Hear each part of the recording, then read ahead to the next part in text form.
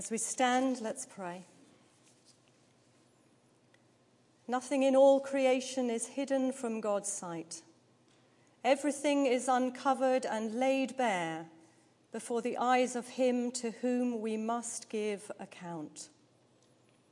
May your word, O God, be living and active amongst us tonight. May it judge the thoughts and attitudes of our hearts. And may it speak deep into us and receive from us the response you long to hear. In Jesus' name, amen. Please, will you sit?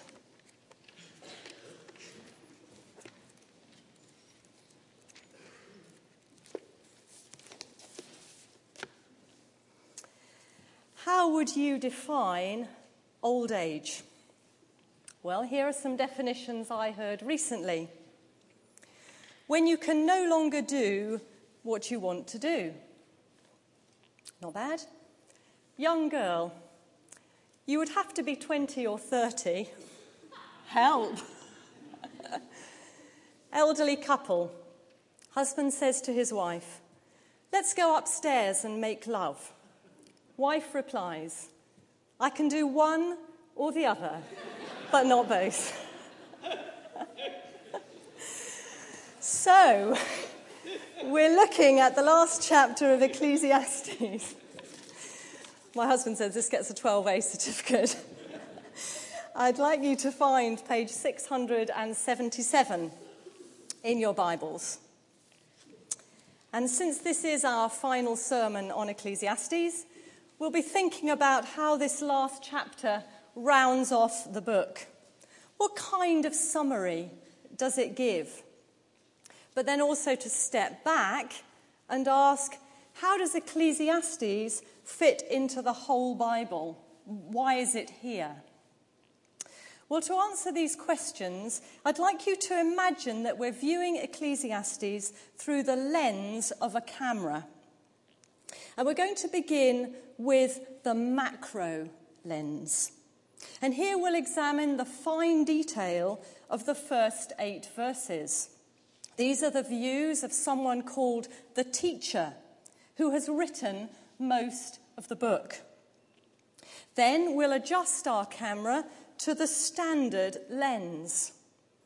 And if you were here for the first sermon in the series, you will recall Alex telling us that the very first verse and these final verses or epilogue serve as a kind of photo frame, and they enable us to see the bigger picture. They show us how we should read Ecclesiastes and place it within the teaching of the Old Testament. And then finally, moving even further outwards, we look through the wide-angle lens. And we view Ecclesiastes as part of the whole Bible. When Jesus enters the picture, we see the full perspective. You see the detail deals with the frustrations of life here, life under the sun. But the whole Bible says, look wider, there's eternity. So let's begin with the macro lens. And I'm going to call this snapshot, life is full of trouble, and then we die.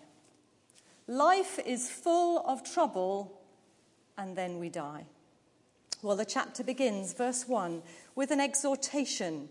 Remember your Creator in the days of your youth, before the days of trouble come.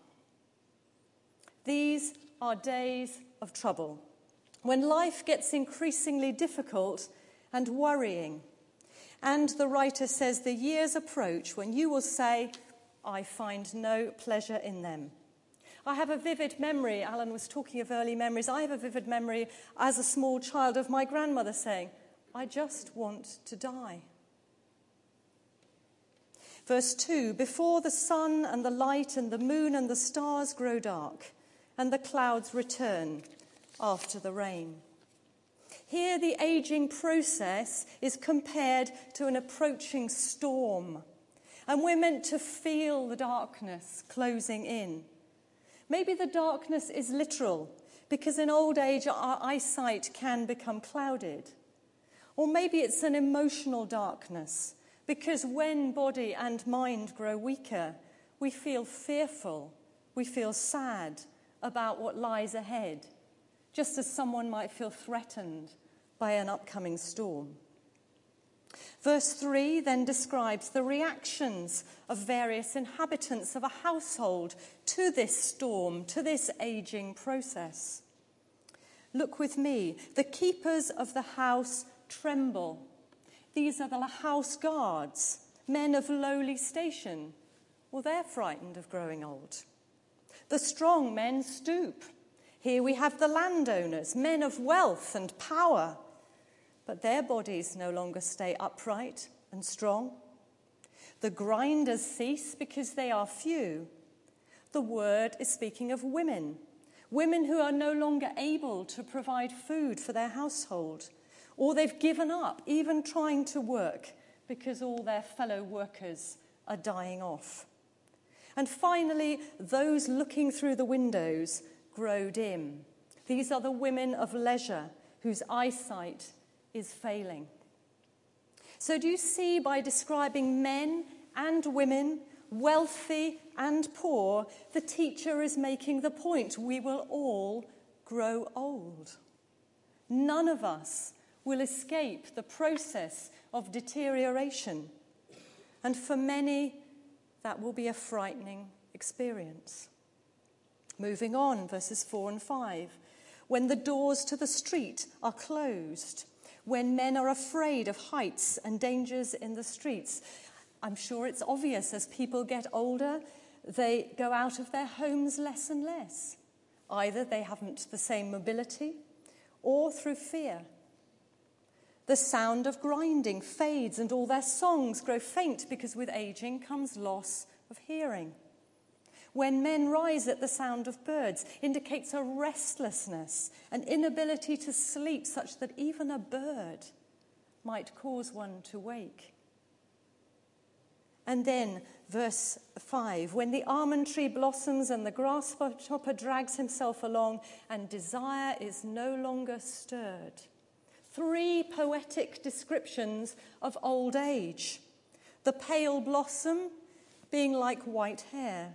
The grasshopper, who was once agile, now moves with pain. And thirdly, the original Hebrew speaks of the caperberry, a well-known aphrodisiac, I'm told, which no longer has the desired effect. So here the writer describes in moving detail what it's like to grow old. The physical decline, the accompanying fears, the inevitability of it all. Did anyone else here watch the Horizon programme this week, Don't Grow Old? Oh, you missed something good. It was fascinating. It was a look at attempts by scientists to understand exactly what is happening to our bodies as we age, and then to try and come up with a cure for aging. Well, one of the so-called cures involved cutting down your calorie intake by 1/3 to enable you to live longer. Well, this regime was tried by a Harvard professor who said it left him feeling hungry all the time. If this makes me live till 100, he concluded, then I don't want it. Well, neither would I. But the programme highlighted the same frustration as Ecclesiastes, that as human beings we do not have control over the aging of our bodies. And nor do we have control over their end. Last part of verse 5. Then man goes to his eternal home, and mourners go about the streets. The expression here, eternal home, is not a cosy prospect of heaven. It means the grave where we will stay forever. And to make that clear, the writer, verse 6, employs several metaphors for the finality of death. The silver cord severed, the golden bowl broken, the pitcher shattered, the wheel broken, and finally, verse 7, the dust returns to the ground it came from, and the spirit returns to God who gave it. Here we have a reversal of creation. In Genesis we read, the Lord God formed the man from the dust of the ground and breathed into his nostrils the breath of life, and the man became a living being. Here the writer says, this unity of body and spirit is undone at death. It's all over, final, the end. And what conclusion does the teacher come to when he looks at this life which is full of trouble and then we die? Well, the same one he has come to again and again through the book. Verse 8, meaningless, meaningless. Everything is meaningless. So does this macro shot teach us nothing? I don't think so. For there is wisdom here, even if it's not total wisdom. Go back to verse 1, and you find the teacher's application of what you should do faced with aging and death. Remember your Creator in the days of your youth. In other words, when you are more in control of how you spend your time and your energies, that's when you need to remember your God, the God who made you and to whom you owe your whole being. Remember, or keep in mind, or don't forget, or make a positive choice to think about. And one of the key ways we do this is by reading and studying his word, the Bible. And briefly, I want to highlight two key disciplines that I am so glad I began when I was a student. The first one was memorizing verses from the Bible. And I'd love to encourage you, younger people, to do that. Because what happens is they come back to you time and time again. And you will reap the benefit of laying up God's word in your mind and heart. And secondly, was reading the whole Bible through. I'm not going to ask you to put up your hands, but how many of you have read the whole Bible through? Don't need to put your hands. Once, or maybe many times, some of you. Now, I read it from cover to cover and just kept going through the heavy going bits. But there are study guides which can help you. One I've been using is by Don Carson, For the Love of God. You read 4 chapters of the Bible approximately a day, and he provides a commentary on at least one of them, and it takes you through the whole Bible in a year. This is good stuff, and you can get it on the bookstall. Another one is John Stott, Through the Bible Through the Year. You don't actually get to read the whole Bible, but it takes you through the sweep of what God is saying, and that's also available. So that is the macro shot. Remember your Creator in the face of life is full of trouble and then you die. Well, let's zoom out a bit to the normal view, and I'm going to call this photo Fear God and Keep His Commandments. Fear God and keep His commandments. And we're looking at verses 8 to 14. And this, as I said, is like an epilogue which sets all the previous 12 chapters within a bigger context. And it tells the attentive reader, step back and critique what you have read. Yes, verse 8, what the teacher says is everything is meaningless. And verse 9, the teacher was wise. And verse 10, the teacher searched to find just the right words. But is that the end of the story? Well, according to the writer of the final verses, no. Look at verse 13. Now all has been heard. Here is the conclusion of the matter. Fear God and keep his commandments, for this is the whole of man. Let's unpack this verse together. Firstly, fear God.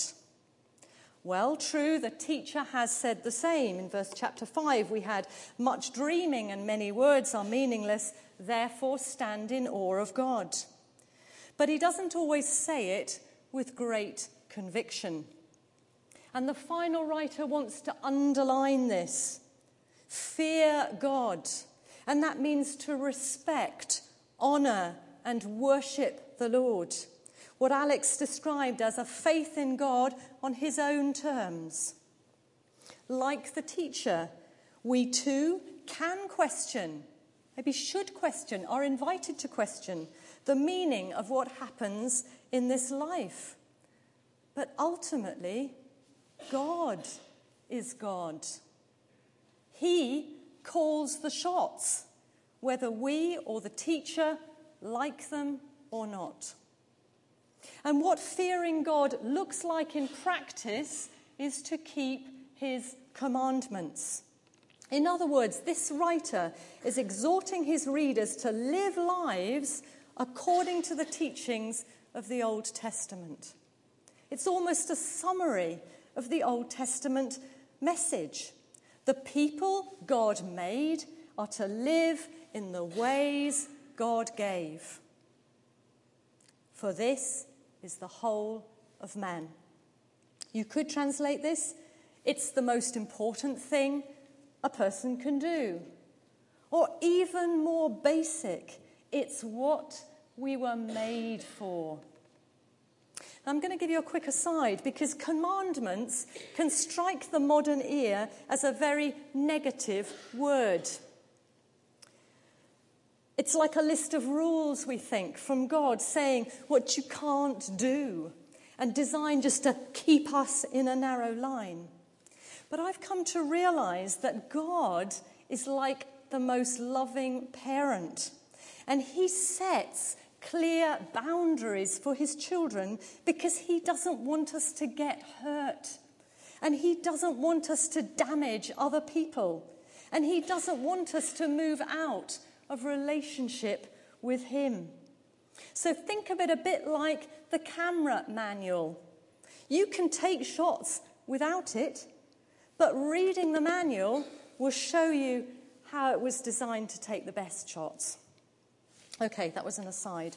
So the normal photo, the Old Testament perspective, if you like, is fear God and keep his commands, for this is the whole of men.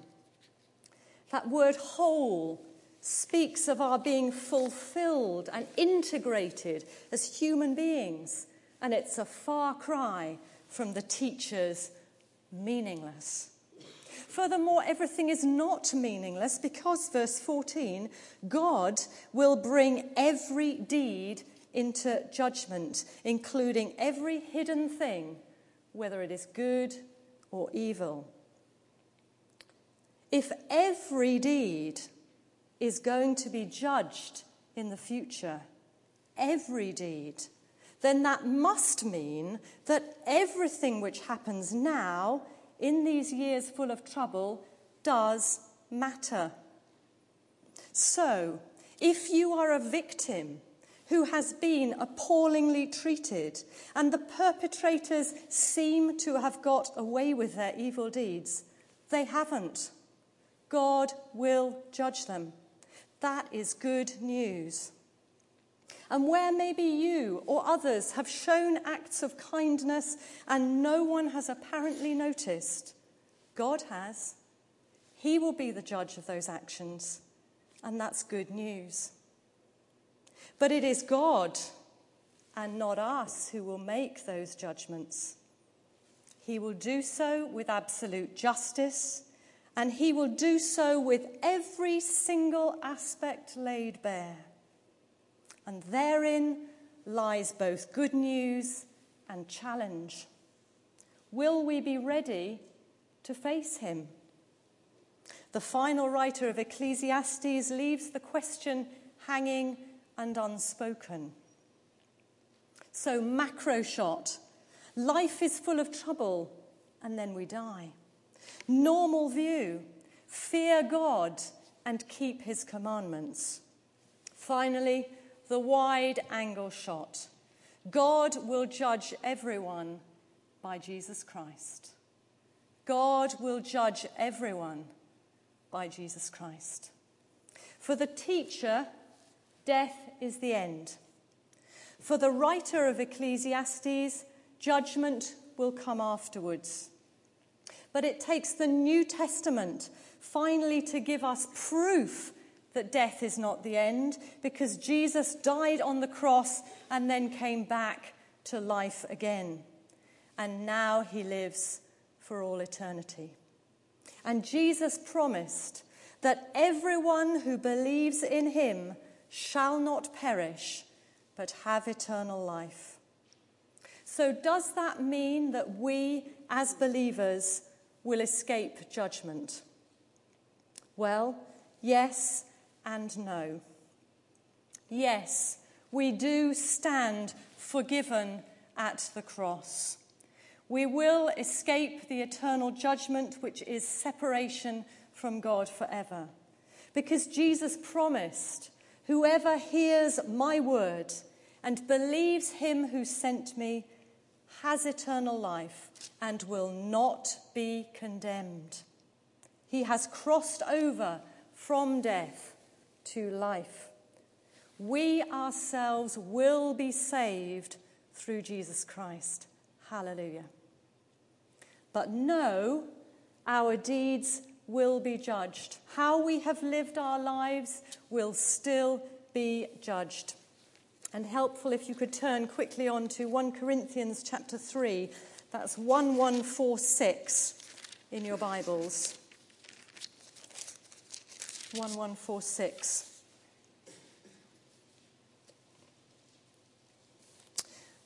Verse 11. Paul tells us the only foundation that will last is Jesus Christ. But some will build lives on that foundation using gold and silver. In other words, they will do things that are of eternal value. And others will build with hay and straw, and these are things that will not last. Verse 13, there will come a final day of judgment. And on that day, the quality of each person's work will be tested. And verse 14, if what he has built survives, he will receive his reward. If it is burned up, he will suffer loss. He himself will be saved, but only as one escaping through flames. As the writer of Ecclesiastes told us, it does matter how we live, for every deed will be judged. And now, in the light of Jesus' resurrection, we know there is certainty of eternal life for those who believe. And along with it will be eternal rewards and losses. So in conclusion, taking our 3 shots, it seems to me the teacher of Ecclesiastes invites us to think, how would life appear with little or no reference to God? The writer of Ecclesiastes challenges us to live in a right relationship with God. And Jesus says we can only do that through him. But what counts now is what we do today, while there is still time. Will we believe in Jesus Christ and so gain eternal life? And having believed, will we choose to spend the time that we have, however short or long it will be, building such things as will last for eternity? Let's pray.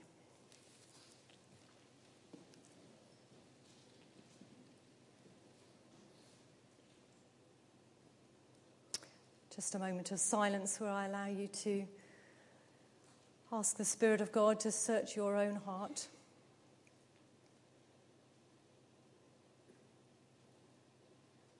None of us know how long we have, what the days are that are numbered for us. But we have now, and we have today. And let's just make our own response before God, how we are going to use now and today.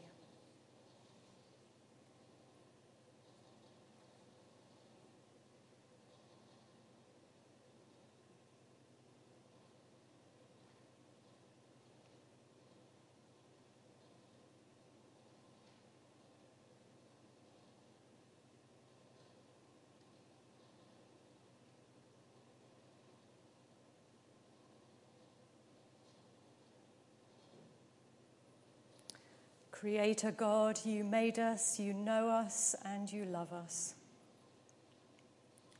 We pray that you would enable us to keep the words that we have made to you this evening. And by your grace, may we live lives that will build for eternity. In Jesus' name, amen.